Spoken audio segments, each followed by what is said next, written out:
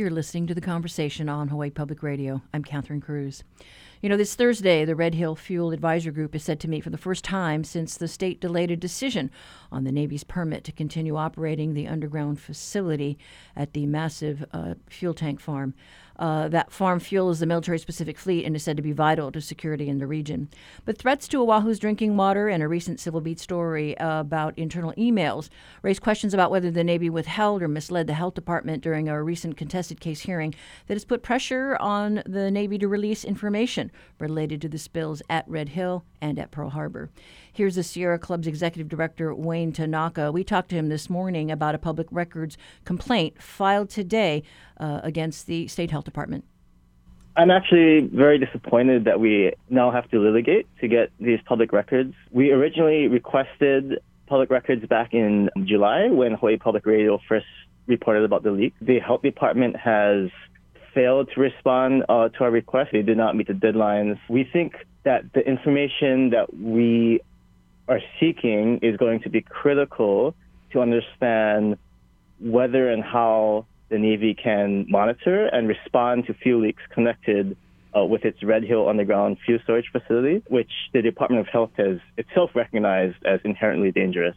And so we think this is a matter of public concern for anyone, and including the club, but pretty much anyone who lives in Hawaii, who is served by this aquifer over which the Red Hill fuel tanks sit, including businesses, including our financial district, Waikiki, pretty much everyone from Halava to Maunalua.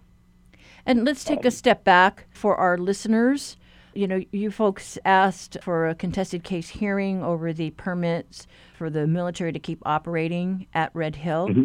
Our concerns are tied with the proposed maintenance of the underground fuel storage tanks on Red Hill. There was a contested case hearing in January where the Department of Health, basically took information from the Sierra Club, from its own Environmental Health Administration, from the Board of Water Supply, and from the Navy, and to determine whether a permit should be issued to allow the Navy to continue maintaining, 100+ million gallons of fuel above our sole source aquifer, and whether or not there should be, any conditions or protections incorporated into the permit.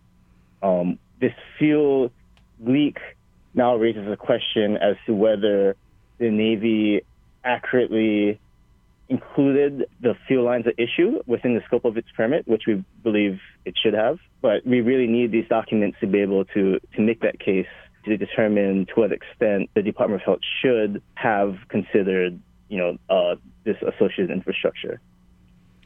And, we did put in our own open records request earlier this summer. Department of Health said that they couldn't release it because the military was saying this was, national security interest. Just recently, the AG's office said that they were reconsidering it and were trying to get some of that information released to us. But you're just trying to figure out if the leaks in Pearl Harbor are related to the Red Hill system. Yes, there's certainly significant indications that they are, but again, yes, we need to get those documents. And we've had similar responses from the Department of Health with regards to our open records request, but they haven't pointed to a legal justification for denying our request or failing to meet the statutory deadline. And there is this meeting coming up, the advisory committee meeting on Thursday, and I think folks were expecting some fireworks because this permit has now been delayed for 30 days while the Department of Health tries to figure out if we need to reopen that hearing. Yeah, absolutely. And again, and especially, given some of the emails that, Civil Beat reported on indicating that the Navy was more concerned about optics than full disclosure about what's going on at Red Hill. I think that just amplifies the concerns that folks already have about, the almost existential threat that these 80-year-old underground fuel storage tanks may pose to Oʻahu residents. Do we have a handle on when the Department of Health will decide if they reopen up this hearing? So the contested case hearing exceptions deadline was extended to November for 1 month. So at that point, probably sometime before that deadline, there'll be a motion to reopen, and then there'll be some discussion about the scope of the reopening. So exactly what will be examined or re-examined, once this contested case gets returned to the hearings officer. Yeah, so sometime in November. You talked about conditions possibly attached to a permit. What would you like to see? So, ultimately, we don't think it's safe to store well over 100 million gallons of petroleum fuel literally 100 feet above our sole source aquifer, which serves maybe about 400,000 residents on Oʻahu, not counting tourists. To the extent that a permit is issued, I think we'd want the strongest conditions possible, including conditions requiring the decommissioning of few tanks to the extent they can expedite their removal, relocation of the tanks. Okay, and then have you had any, communication with the Board of Water Supply on this issue? So, yes, they are equally concerned about the inherent dangers that the fuel tanks pose to our water supply. And so they have, along with us, been advocating in the contested case for the removal of the tanks, or minimally, a tank within a tank alternative, where they'll be able to essentially construct a slightly smaller tank within the existing tanks that can hold the fuel and then provide that additional level of containment, including with materials that are appropriate, such as stainless steel, that won't rust like the current tanks are doing. Right. I mean, I know that I think the Sierra Club has wanted the facility to be shut down and built somewhere else. It's not so easy to do that. And in lieu of that, then just better safeguards to make sure that the fuel doesn't leach out. I just, emphasize that, this affects potentially, our very way of life on this island, and potentially like across the islands. Again, we have, some of the purest water in the world, and to risk losing that is going to impact, everyone who drinks water, including tourists, including businesses, including our financial district, including also, I think, our national security. We basically have a whole bunch of eggs in one basket that is literally rusting away. And the impacts that would have in our regional security, I think, would be also tremendous and also of great concern, for folks who do believe that we need a strong military presence. That was Sierra Club Director Wayne Tanaka, who we talked to this morning. The Department of Health has 20 days to respond to its complaint. We do hope to hear more from the Navy about the status of the Red Hill investigations later today.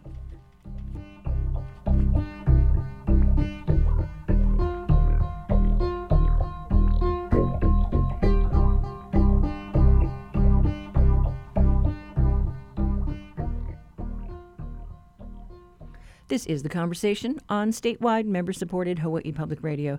Coming up, your backyard quiz.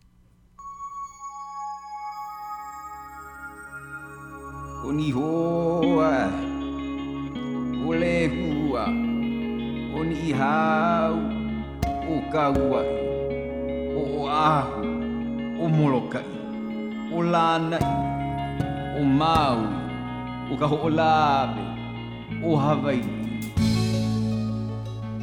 In today's Backyard Quiz, we are remembering a legendary sportscaster whose voice was often heard on local television and radio. He got a start in broadcasting after being assigned to running the Palau Armed Forces radio station during World War II. After leaving military service, he gained national attention as sports director for a New York radio station that carried Yankee and Knicks games along with plenty of boxing. It was his voice that people remember hearing during one of the most famous fights in history, when a young Cassius Clay, who would later change his name to Muhammad Ali, defeated Sonny Liston to become heavyweight champion of the world. Another highlight in his colorful career before his move to Honolulu in 1970 was covering the '68 Summer Olympics in Mexico City for Mutual Radio. If you know who we're talking about, be the first one to call. 808-941-3689 or 877-941-3689 and win our reusable tote bag that tells people you got it right.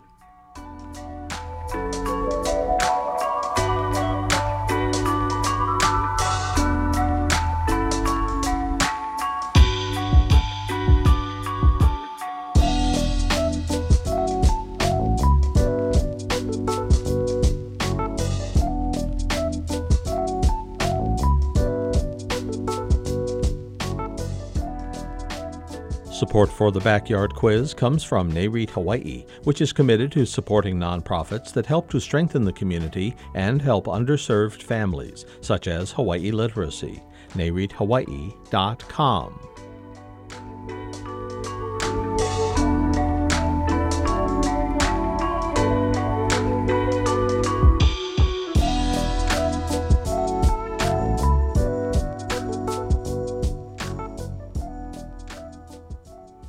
Accessing justice. How do you make it easier? Well, you may have heard of TurboTax, but how about Turbo Court? It's a free online service aimed to make access to filing complaints simpler.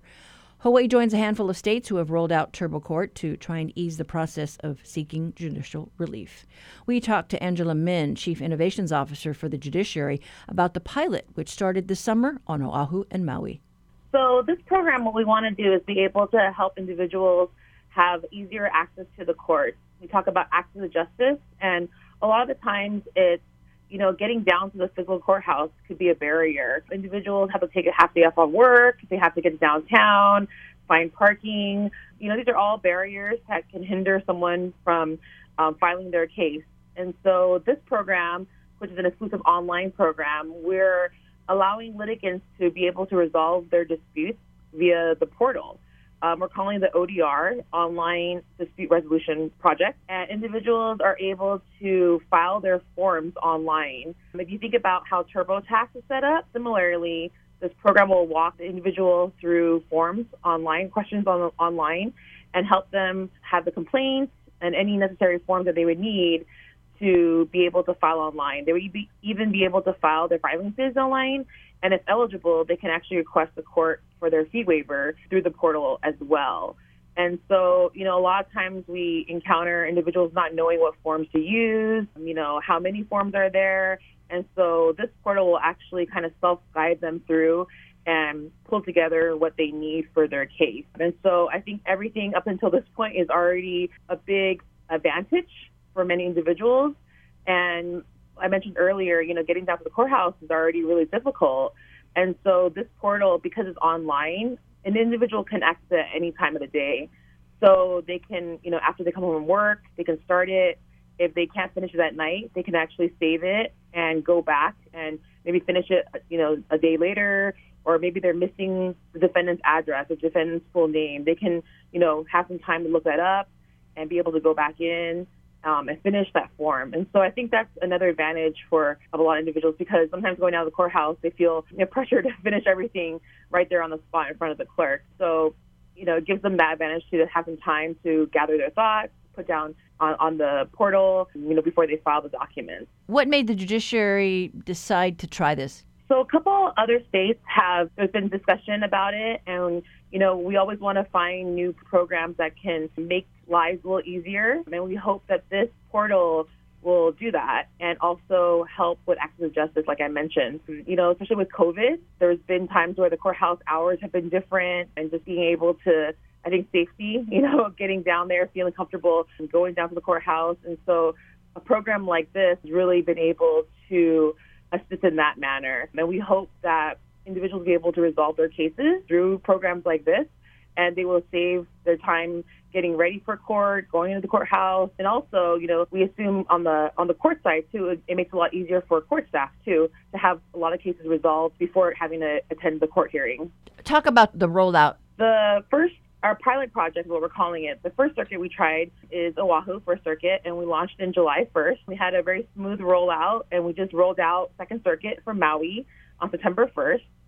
And we are looking to roll out Third and Fifth Circuit come January 2022.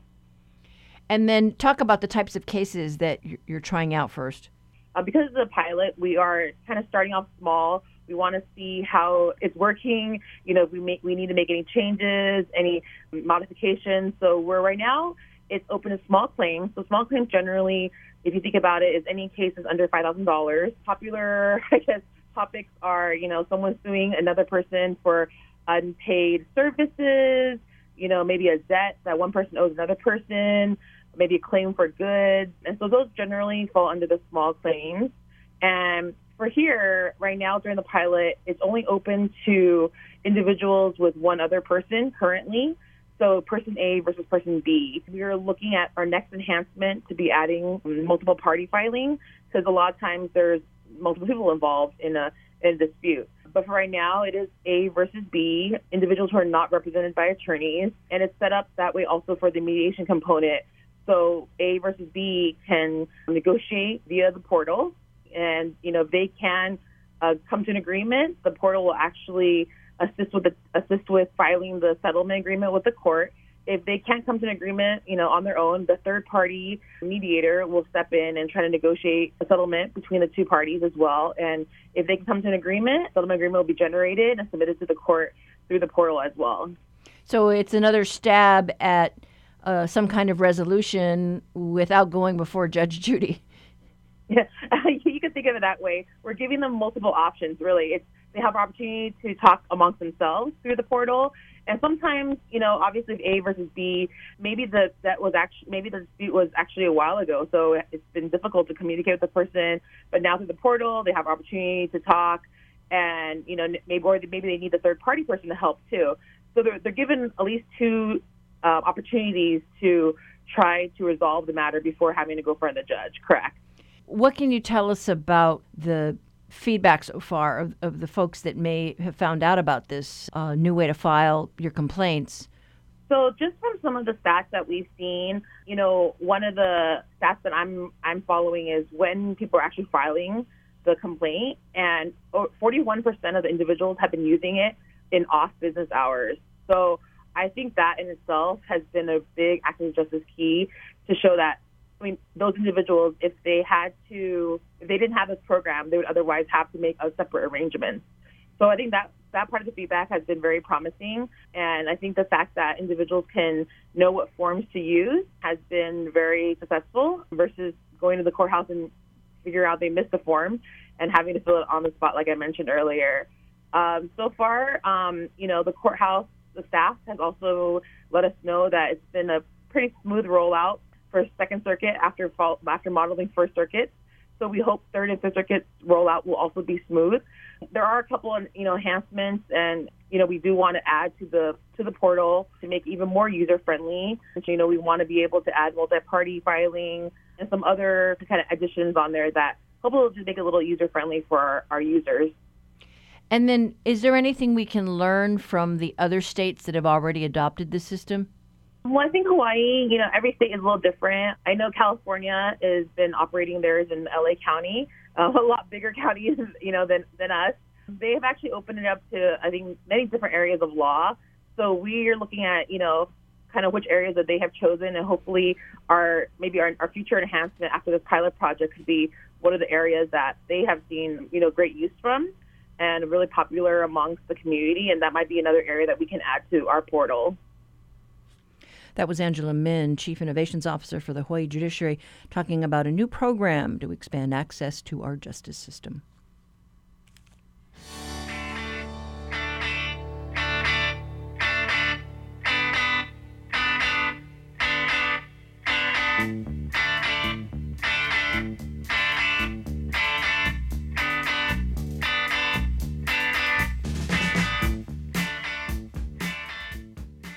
Support for HPR comes from Kahala Market by Foodland, offering new food experiences and locally sourced and Hawaii-made products, providing everyday grocery needs and grab-and-go cuisine. KahalaMKT.com. Even when your days shift and change, some things don't, like HPR keeping you informed with news you can trust and providing an oasis of music when you need it. So stick with your routine and stay connected at home. Listen to HPR on air, online, or on your smart speaker. Whether you're working in your street clothes or in your pajamas, HPR is here for you. Just ask your smart speaker to play Hawaii Public Radio. Support for HPR comes from the Honolulu Museum of Art, welcoming the community to enjoy lunch and Sunday brunch at the open-air Homa Cafe, featuring a menu of island-style fare and refreshments. Details at honolulumuseum.org.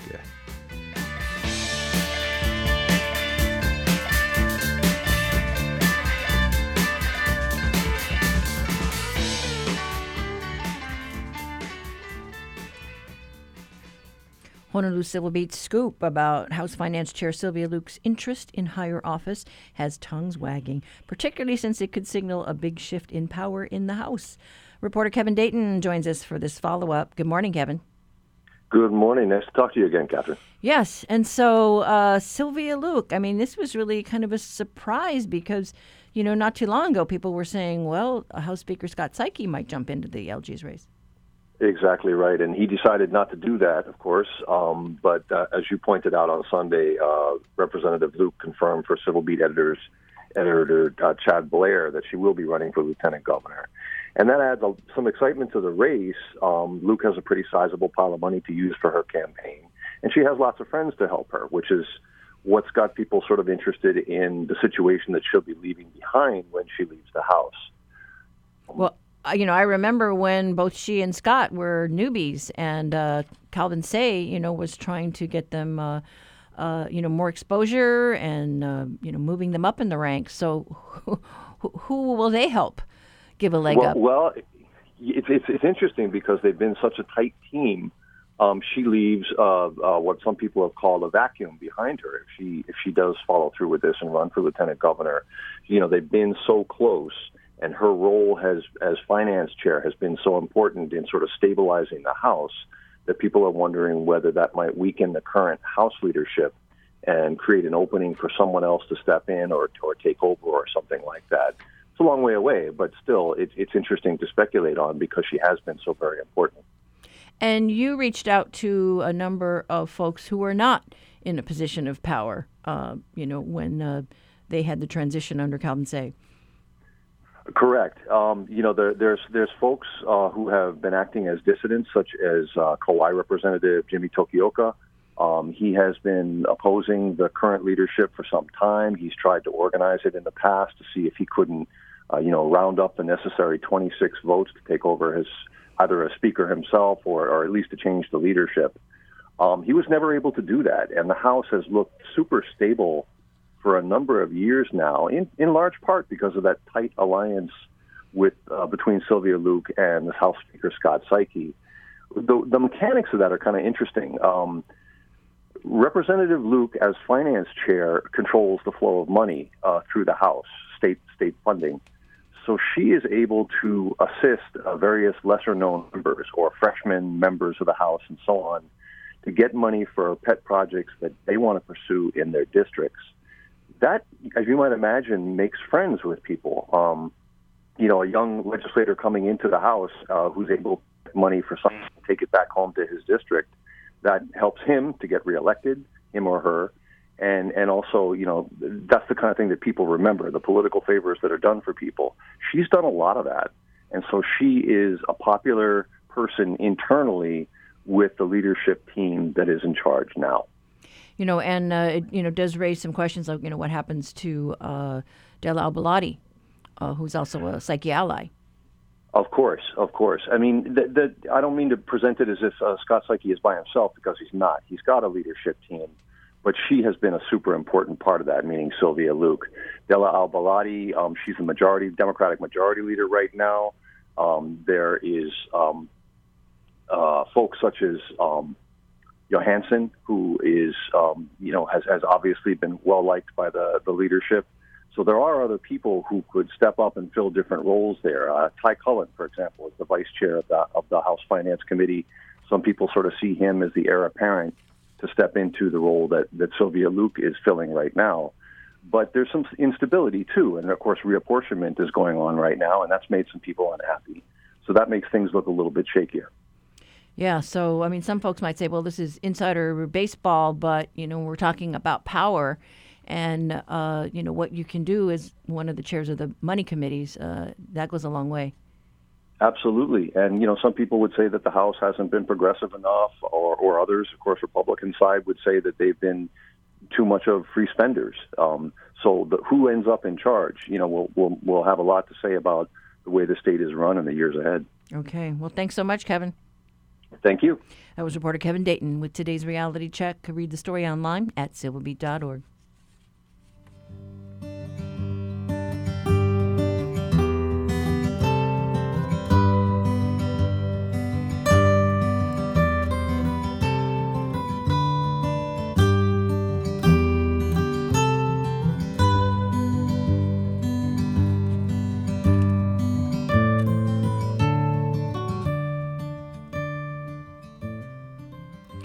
We cover many topics and issues that strike a chord in our listeners or remind them of a good story.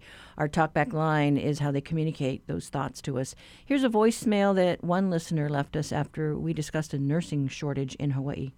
Hi, this is Lei, and I'd like to comment on nursing programs that you folks are talking about, not enough nurses in Hawaii. About 20 years ago, I was in a nursing program at TCC, and they accepted 60 students into the program. However, when it's time to graduate, less than half graduate from the program. And I really feel it's many reasons why this is happening, and some of it is personality among the staffing or instructors that's teaching, and it's been going on for many, many years. I am in the medical field, never reached being a licensed practical nurse because of the political things that happen in these schools. So I've spoken about it many times to higher up, because this need goes way back. But, in the past, I've heard histories in the past that they actually trained the nurses in the hospitals, and I think they should bring that back. There was never schools before.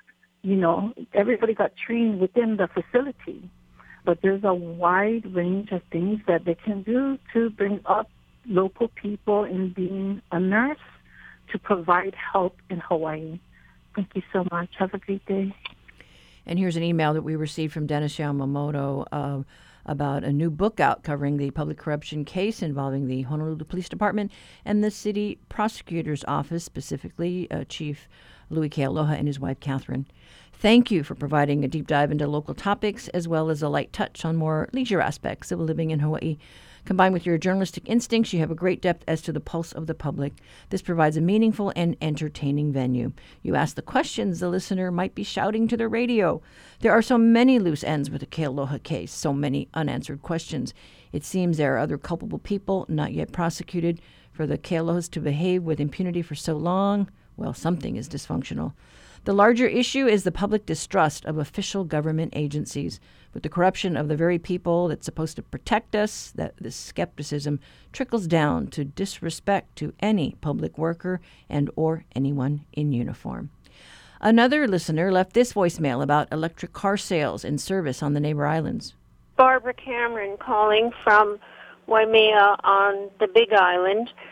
I had just gone to Kona and happened to be sitting with a Toyota dealer while having checkups done on my car, and we discussed Tesla, and he told me that their program is in place now, that no one but their mechanics can work on a Tesla if there's a problem.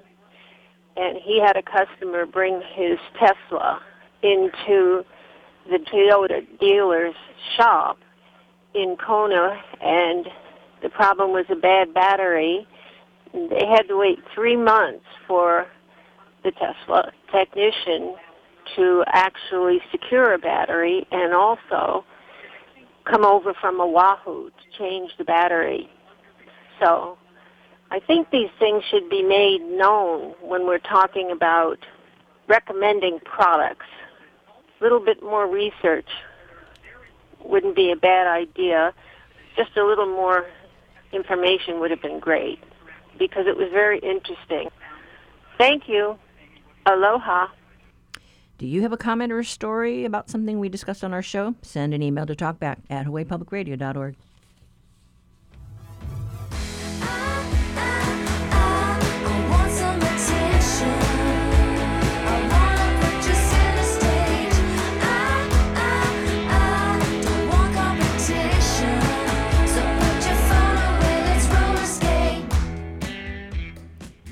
Did you know this happens to be roller skating month? And before October gets away from us, we thought we would share what we discovered about the sport in the islands.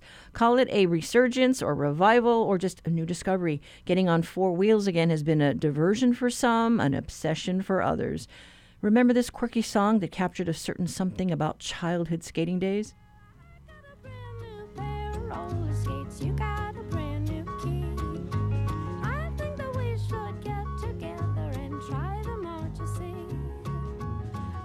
At New York City's JFK Airport, skaters have enjoyed a pop-up rink at the TWA Hotel.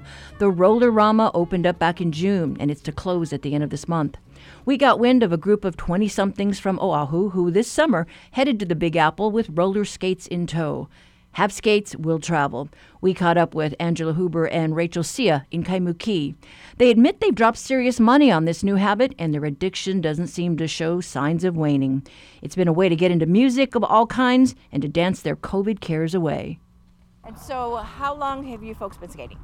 Not that long. It's been like 7 months. Yeah, 7 months. And what got you into it? It was during COVID, and I guess watching all the social media, and I was working a bunch. I really wanted to move around. Definitely, like Angela, I think that seeing all the videos of people skating online, it was really inspiring and seemed really liberating, and it was exactly what I think we both needed in a time of a little bit more restriction.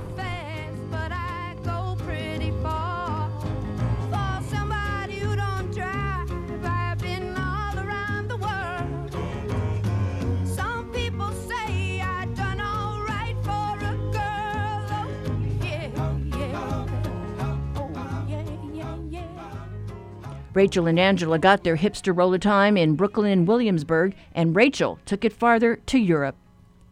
I went from New York to Germany, Berlin, actually, where it actually has one of the biggest skate communities I've ever seen, ever. It was really special, actually. A large part of the community skates in this actually old, abandoned airport tarmac, where there are roller skaters on quads, on the inline, bicycles, skateboarders. Everyone there kind of skating together, and there's music, so it's really special. Melissa Garvey of Rollerskate Oʻahu knows a thing or two about the skating scene. She's from Jersey and spent many a day wheeling through Manhattan. Garvey never outgrew the sport. We caught up with her at a pop-up market in Kailua. She knew she was onto something when she sold out her inventory of skates a year ago. Hawaii used to have 5 skating rinks, attracting inline, speed, and roller derby skaters. Melissa dreams of opening up a shop and has the pulse on skating across the aisles. Now, so skatinghigh.com on Maui is a woman who loves roller skating. She has her own business, and she kind of added the skating on, selling roller skates on her website. So those you have to call her, speak to her, get your size, and get them drop shipped to you. So it's you have to measure your feet. You can't try them on. But it's still a good service on Maui. Big Island has a shop now. They just opened up, so that's brilliant. I'm hoping to get a shop soon. Anything on Kauai? There's a Ka'u skate club on Kauai, and they're doing well. They've got a set plot of land, and they're raising funds to build it sounds like an amazing plan, to build a purpose-built building. So you can support them and buy their t-shirts and hats and help them raise funds. Ka'u Skate Club. And they're the ones I'm aware of. There's new things popping up all the time. There's a great Facebook group called Hawaii Rollerskating. It's over 1,000 members now, all over the islands, mostly Oʻahu, but other islands too. There's also Hawaii Master Skaters on Facebook, on Big Island, again, other islands as well. But that Hawaii Rollerskating Facebook group, 2 women just started it back in September, and it's blown up. Everybody messages on there. I'm gonna go here, who wants to meet me? And people just meet up and skate in parks. They're all very respectful of each other. We've had a lot of rollouts. We're very aware of COVID, so we always mask up and socially distance. It's very family friendly. A lot of people bring their kids. And it's just a fun place to meet up and skate, and you get to see other people doing tricks, and you can learn from them. It's a very fun, social thing to do. Mimi Hajuk came over for this pop-up event from the Big Island, where the sport is drawing interest from the younger set. I have about 40 regular kids that comes to our classes every week. And we have, like on the vacation time or like when school's off, I have about 70 kids now. It's really taken off. Yeah, it has been taking off. So pretty good, kids skating nowadays. And then, coming here, it's a pop-up, but, kind of a decent selection, and a lot of people are checking them out. Yeah, it's great because biggest problem that we have is all the skates it fits differently, and you never know until you try them on. And until this came along. Like we had to order online and try them on, and then if it doesn't work out, you either have to deal with it or ship it back. And that process takes like 1 month and stuff, so this is great. And so it just sounds like it's catching on the different islands, and yes. People are just getting back into it or just discovering it for the first time. Right. So I think our generation grew up on the roller skate link, and now they have kids and they want to do that together, and that's kicking up with little kids. Like most of my kids that comes to learn to roller skate programs are about 8 to 10 years old. Some starts younger, but yeah, that's mostly the age. And Leimomi Kekina is somewhat of a speed demon. She can clock 22 miles an hour on quads, which has won her the admiration of fellow skaters. She tells us while looking for something to get her through COVID and the shutdown, she stumbled across roller skating again, fell in love again, channeling her inner child at 50-something. And so I immediately bought another pair of skates and continued skating to the point where I did a 100-mile challenge in 10 days. And now for the month of October, I'm trying to skate 5 miles a day, every day for the month of October. I can't explain what the addiction is or how we got addicted. But once you get into your groove, it's unexplainable in that once these skates are on my feet, I feel like I'm 10 years old again, even though I'm 52 and feel like I'm old as heck. But it gives me great joy when the kids come up to me and go, "Oh, Auntie, you're like the auntie to keep up with, man. You're so fast." But I'm just trying to get in shape. I'm just trying to have fun. And every time I put them on, my face just wants to break into a big old smile, and I can't help it. I feel like I'm 10 years old again at 52. It's incredible. So it's just pure joy. It's just pure joy, pure exhilaration. Even though it feels like we're not good and we're kind of junk at it and our balance is junk, just the sheer joy of having them on our feet and feeling that nostalgic youngness again is just exhilarating, thrilling, exciting. Forget about COVID. What COVID? I'm just going to skate the streets, man. Thank you. And there you have it, riding the roller skating wave. Watch out, skater boys, skater girls, and aunties are coming through. You got a brand new key. I think that we should get together and try them out, you see. La la la la la la la la la. Oh, I got a brand new pair of roller skates. You got a brand new key. Okay, and in today's Backyard Quiz, a name well known to local sports buffs. His voice was heard on broadcasts of the famous Ali Liston Fight, New York Yankee pre- and post-game shows, and innumerable sports broadcasts in the New York City area. After a move to Philadelphia in the 60s, he began broadcasting 76ers and Big Five basketball games, beginning each broadcast with the phrase, "Welcome to Panicsville, USA." He started working in Honolulu television in the early 1970s and stayed on the air for more than 20 years. During his tenure as sports director of KHON Television, he guided many up-and-coming sportscasters, including Ron Mizutani and Bob Hogue. His co-anchor Joe Moore affectionately referred to him after a character he played on a Hawaii Five-0 guest appearance. The general, as you may remember, was Les Kiter.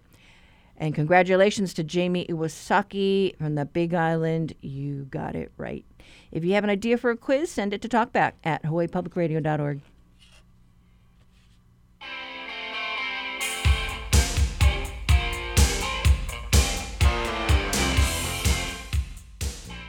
Support for Hawaii Public Radio comes from the Scheidler College of Business at UH Manoa. The next virtual info session for the Master of HR Management program is November 4th. scheidler.hawaii.edu/events. On the next Fresh Air, Katie Couric.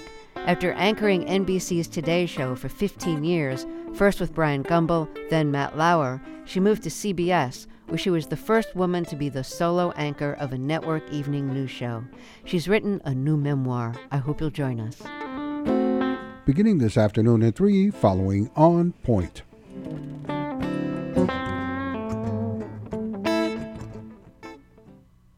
One of the silver linings of the COVID-19 pandemic, the stories of people who turn lockdowns and restrictions into opportunities. One of those stories belongs to Maui native Calvin Conha, better known within Hawaii's music industry as Drumwise. The percussionist and producer has worked and traveled with artists Palafuga, Kimie, and many others since 2004. And this year he released his debut album, Reflection Rhythm. Recorded entirely during the pandemic, it celebrates his love of reggae and features several international and local artists like Peter Morgan and Fiji on vocals. The Conversation's Russell Subiona got a chance to speak to Conha and about his music background and what it was like recording an album while navigating social distancing. How did you get your start in music? Did you come from a musical family? Did you kind of catch the music bug while growing up or going to school? I didn't come from a musical family. Being a younger brother, seeing my older sister in like intermediate school band, I kind of naturally wanted to do what she was doing. And when I got to her grade and her age, I tried out for the same band. Concert band is an intermediate concert band. And I ended up making the band and naturally wanted to play percussion like her. So that's where it started. I like gravitated to the drum set specifically in band. My teacher kind of like sensed that, and he would like let us come in during recess and stuff and like play around in the drum set. And so that's where I started. Throughout high school, I did jazz band and then just started playing with my friends in like small bands. And I started out playing rock and like metal and like Metallica, Slipknot, all of that stuff, which is totally different from what I'm playing now. Back then, I was like, didn't want to do reggae at all. And then my mom had a coworker's son who was in this reggae band and they were looking for a drummer. So I just went over to his house one day and kind of jammed around and played and kind of like liked it. So I'm just like the groove just caught me. And ever since then was just reggae all the way. Is it the vibe of the culture? Is it the kind of passion you can put into reggae that attracts you there, that keeps you there? Yeah, I think what caught me was the groove, you know, that because reggae it's all about drums and bass up front. Naturally, as a drummer, I'm like tuning into those things. And then just playing groove more so than chops and stuff like that. I was never like a chop player. I was just super content just sitting in the pocket and grooving all day. Like I could just do that. I don't care to be like flashy or anything like that. Along with that, the culture too. I went to Jamaica for a month, I think, month and a half, during Christmas and New Year's 2011 with a friend and kind of just immersed ourselves in the culture, reggae, dancehall. We stayed in the country and we just soaked ourselves in the culture and fell in love with it. It's like island life, you know, Jamaica's an island. So it's relatable to Hawaii and there's a lot of similarities. I connected with it and kind of like vice versa. So did you have any formal training at all? I did take like one drum lesson outside of concert band, took like one ukulele lesson, but most of it is just ear, just learning. I'm constantly listening. I think it's more of just training my ear all these years that kind of helped me fine tune my ear and like critical listening and stuff like that. Yeah, it sounds like you just have this innate talent for music in general. That's pretty cool. Now, this is your debut album. It's called Reflection Rhythm. Mm-hmm. You recorded and produced it entirely during the COVID pandemic. What kind of challenges did social distancing and other restrictions did you have to overcome? Just like for me, the way that I would ideally work is if I get in a room with somebody and work through things, communicate ideas. But since this whole pandemic, it's like everybody's at home. We weren't going over to each other's houses or meeting up in a studio. It was just all done remote. So that was challenging, not being able to just bounce ideas with somebody in real time, you know, and vibing with them, seeing their head bobbing or, you know, seeing their facial expressions. It was just sending files back and forth, sending ideas back and forth, you know, Zoom meetings and like FaceTime calls and huge amounts of texts and emails and stuff like that. Yeah, that was not ideal, but I was like, well, what else am I doing? So just, you know, try to make it work, you know. Did some of your feelings about the pandemic, maybe frustration, anger, anxiety, did any of those feelings find their way into any of your songs? I feel like for my production, like the beat that I made, it for sure did. It's more of the chord progression is more of an emotional one. It can kind of like take you to a place of like deep reflection, no pun intended, which is also why that kind of was like the name of the rhythm. But a lot of the artists that I had on it, I feel like the state of the world at the time had a huge part to do with the messages that they were trying to talk about and share and their personal experience. And some of them, like Jamiri's one is called Faith, about somebody else, you know, like so like fed up that he's willing to take his own life, you know. I know better days must come. That's why me down, sit down and worry now. Smile cause your blessings soon come. Keep your head up, keep it rolling, have faith. Even though the road seems tough, hold your head and have faith. All right now. Yeah, it's some pretty heavy stuff. Yeah. And I definitely feel like the artists have showed out in their music and the lyrics that they wrote about the time that we're in. Innovision's song, Too Much, is another one that's like, what are we coming to? Like, we can't hug each other, you know, 6 feet apart. And it definitely made its way into the album. Too much drugs and guns, politician rap and roll. Babylon limiting love, 6 feet apart and no hope. When police stop the killing, media stop sharing the blood spilling. On my side, with the acoustic guitar, it's real soft and real melodic. I think brings up a lot of emotions. Just hearing the chords, like a lot of the artists told me, as like I sent them the song, and they're like, as soon as I heard the chords and the progression, they, you know, it immediately sparked some sort of emotion, and it all came out, you know. So it for sure made its way into the album. I got that impression as I was listening to Faith. It sounded like a song, maybe even an anthem for the times to you know, even all the bad things that are happening, to continue to stay faithful that, you know, that something good is coming down the road. So I definitely got that vibe. Yeah, like just got to keep your head up, you know, and just keep going. We'll get through this, but you just got to don't give up, you know. I know that you recorded all the instruments in your home studio in Kaimuki, except for the drums, which I read were recorded in a studio. What was the reason for recording drums separately or in a different location? Basically, like it's my home studio, so it's literally a bedroom studio that I kind of built up during the first quarter of pandemic. So I kind of like put all my resources into building up my studio. Unfortunately, we live above my landlord, so it's like not really considerate to be slamming on drums, you know. And I have a bunch of friends that own studios, and I really love their drum sound. So while I was in there for another session, I was like, hey, I got this track that I'm working on. Might as well record drums since we're there. So I recorded it at Blue Planet Studio. I wish I could record drums at home, or else I would, but my landlord would hate me. Yeah, I can see that. Yeah. In your track, Till Shiloh Come, it's an all-instrumental track with a real jazzy saxophone.